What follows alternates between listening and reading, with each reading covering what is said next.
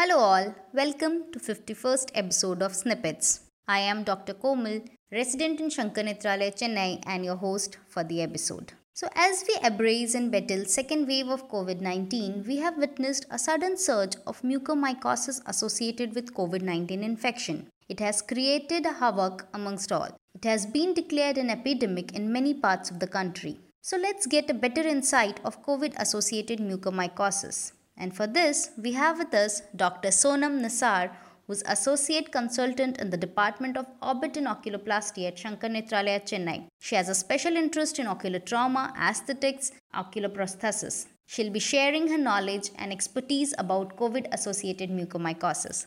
Welcome, ma'am. Thank you, Komal. So, mucormycetes are basically moles that dwell throughout the environment. They are ubiquitous. They are present in the soil, in the plants, in the air, and even harbor within one's nasal cavity. So, humans are generally exposed to these moles on daily basis, but they do not get infected because this fungus actually has a quite low virulence. The incidence of mucormycosis is more higher amongst the immunocompromised group. It is more commonly seen in diabetes, patients receiving chemotherapy, malignancy post-transplantation, or patients who are on long-term steroids, immunosuppressants, or neutropenia.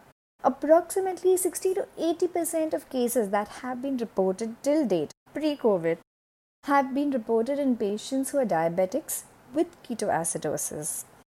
By now, we all know mucormycosis is a type of fungal infection, popularly termed as black fungus. Can you tell us more about it? So, mucormycosis can be classified based on the anatomical location. You can have a pulmonary, cutaneous, gastrointestinal, disseminated, atypical forms of mucormycosis, or the one that has been rated to have the highest morbidity and mortality, that is the ROCM, that is the rhino-orbital cerebral mucormycosis. And this is what we'll be discussing more in detail today about. So, approximately how many cases would we see on an average annually in the pre-COVID era? So, Komal, pre-COVID, we were barely seeing about 3 to 4 cases annually. Okay? And these are more commonly seen in patients who have uncontrolled diabetes or on some kind of a long-term immunosuppression or any post-organ transplantation. Yes, we did see a couple of isolated cases in the first wave or post first wave of COVID-19, but we're seeing an exponential increase in patients who are getting affected with mucormycosis during or after recovering from COVID-19 infection. We're seeing patients coming in as early as within 3 to 7 days of being detected or RT-PCR positive for COVID. So, this wave we are witnessing a sudden surge in the number of COVID associated mucormycosis. What do you think are the factors responsible for this? So, it is an amalgamation of multiple factors, which includes the pre-existing diabetes mellitus status, injudicious use of intravenous steroids and tocilizumab, which might be necessary in moderate to severe COVID in order to reduce the pulmonary inflammation, a longer duration of ICU stay or mechanical ventilation, cross-contamination of the medical supplies, oxygen tubing, and to top it up, COVID-19 infection by itself has an affinity towards the endothelial cells in the pancreas and causes insulin resistance and further increase in the blood sugar levels in pre-diabetics as well as diabetics who actually have a good control with medication. So all these have an increased risk of mucormycosis amongst patients recovering from COVID-19. I understand we, as ophthalmologists, play a quite vital role in the management of rhino-orbital cerebral mucormycosis, that is ROCM. How can we catch infection early and what are the danger signs of mucormycosis? In order to understand the signs and symptoms, we must know a little bit more about the etiopathogenesis. So, how does it spread? It basically spreads by inhalation of the fungal spores or conaria. Also, traumatic inoculation into the nasal mucosa has been described. What happens next is these spores directly invade the blood vessels and induce an inflammatory reaction inciting a thromboembolic phenomena, which in turn causes tissue infarction, ischemia, necrosis, and bone destruction. The classical hallmark sign of mucormycosis is blackening of the tissues or the eschar that is seen over the skin, and this is secondary to the ischemic necrosis. The angioinvasive nature of the disease and the thromboembolic phenomena can cause vision-threatening complications like a CRAO or a CST, that is a central retinal artery occlusion, or cavernous sinus thrombosis. Let's understand the disease better. The ROCM basically originates from the paranasal sinuses and then slowly invades into the medial or the inferior orbit via the thin lamina pepracia or the inferior orbital fissure. From here on, it can extend posteriorly to involve the orbital apex, the superior orbital fissure, and can finally go into the brain parenchyma and the cavernous sinus. It can also involve the infratemporal fossa, the cheek, the palate, and the teeth. It is important to know this in order to understand or assess the extent of involvement based on the clinical features. If you only have a rhinofacial involvement, the patient might present to you only with a nasal congestion, stuffiness, darkish brown discharge or blood tinged discharge, facial swelling or numbness around the face, or tooth pain or jaw pain. If the orbit is involved, you'll have features like complete ophthalmoplegia, ptosis, retrobulbar ache.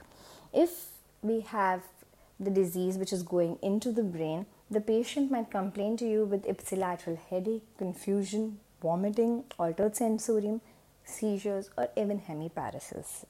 So as an ophthalmologist in a clinical setup, we might come across a patient who has a recent history of COVID, might have received any systemic steroids or tocilizumab, may be having pre-existing diabetes mellitus, or has had a long tenure in the hospital.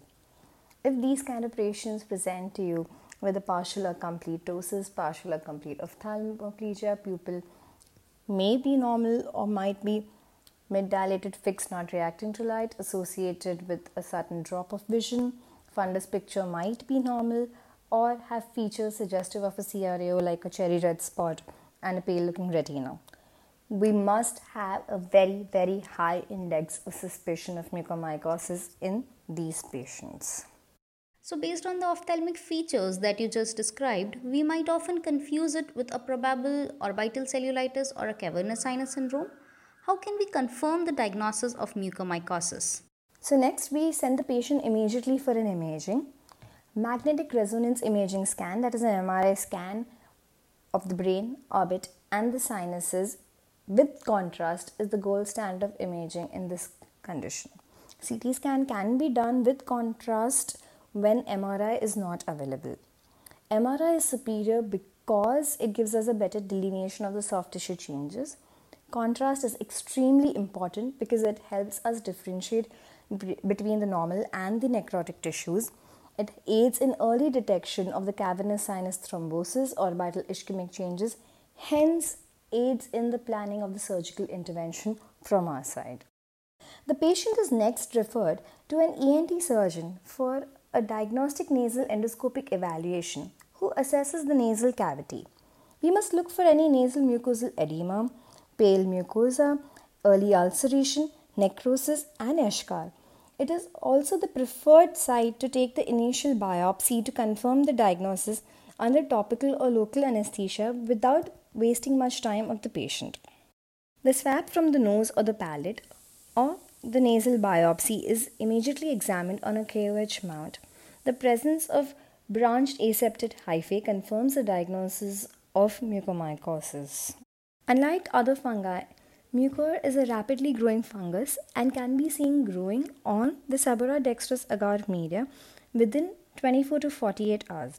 It looks like fluffy white cotton candy appearance and finally becomes grey to brown in color after 3 to 4 days. A polymerase chain reaction on the tissue can also be done in order to identify the specific mucorale as well. Molecular analysis can also be done, however, that's more time consuming and expensive as well.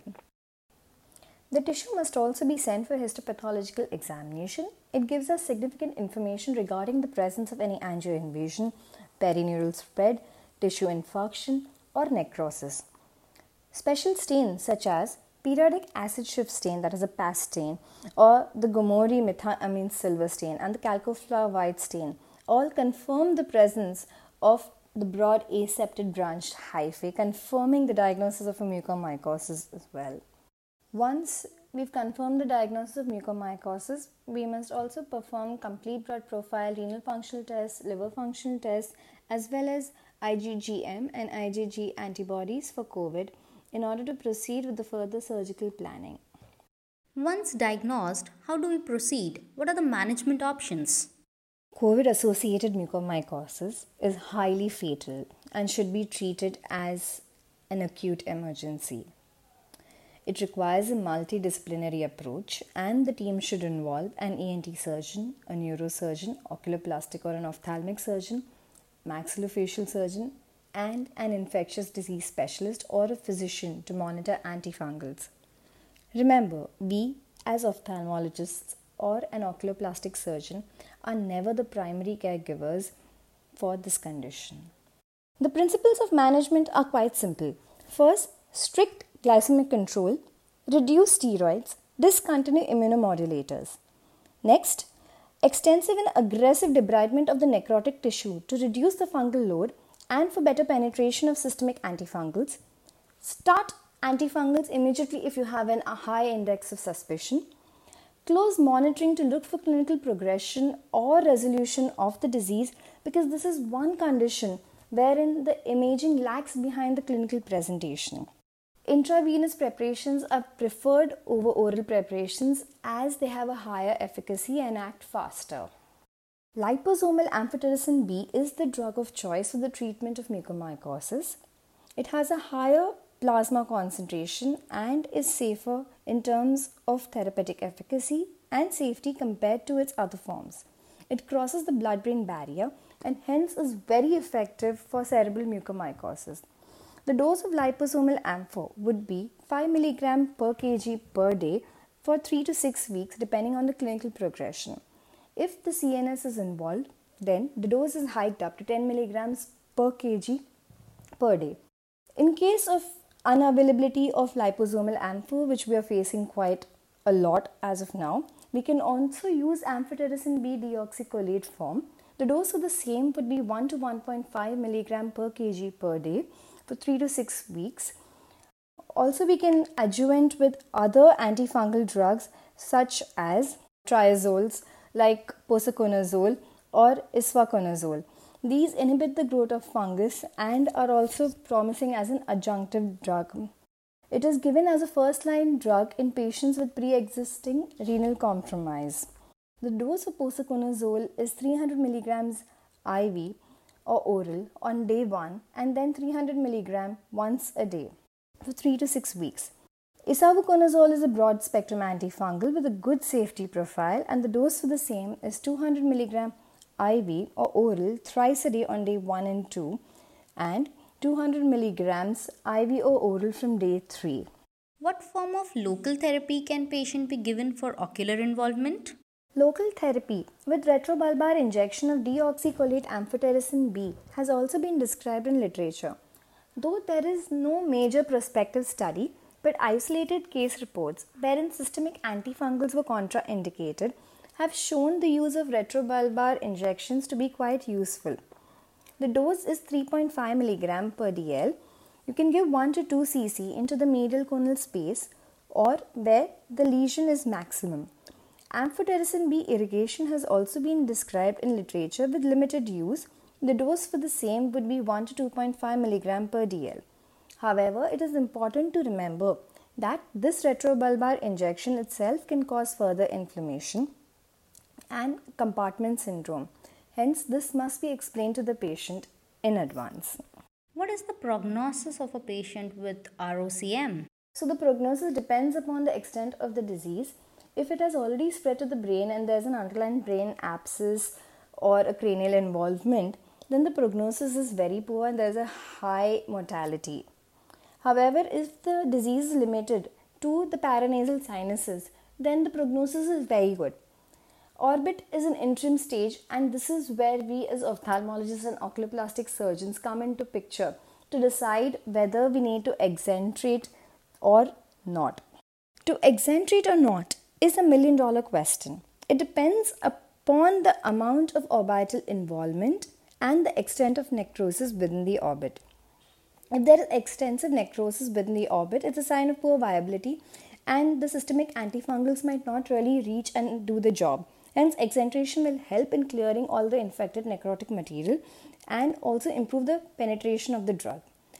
If the orbital apex is involved, then it is an urgent indication for exenteration, or if there is an impending involvement of the orbital apex.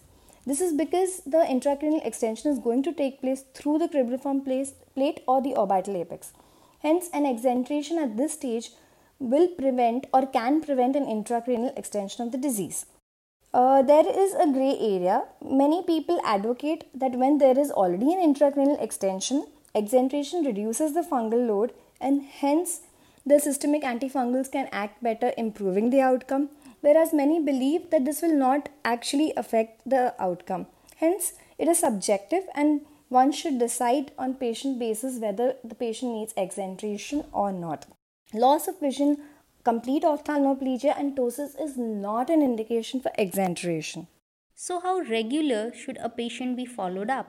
So, because it's a fungal infection, the treatment and follow-up is much longer as compared to a bacterial or a viral infection.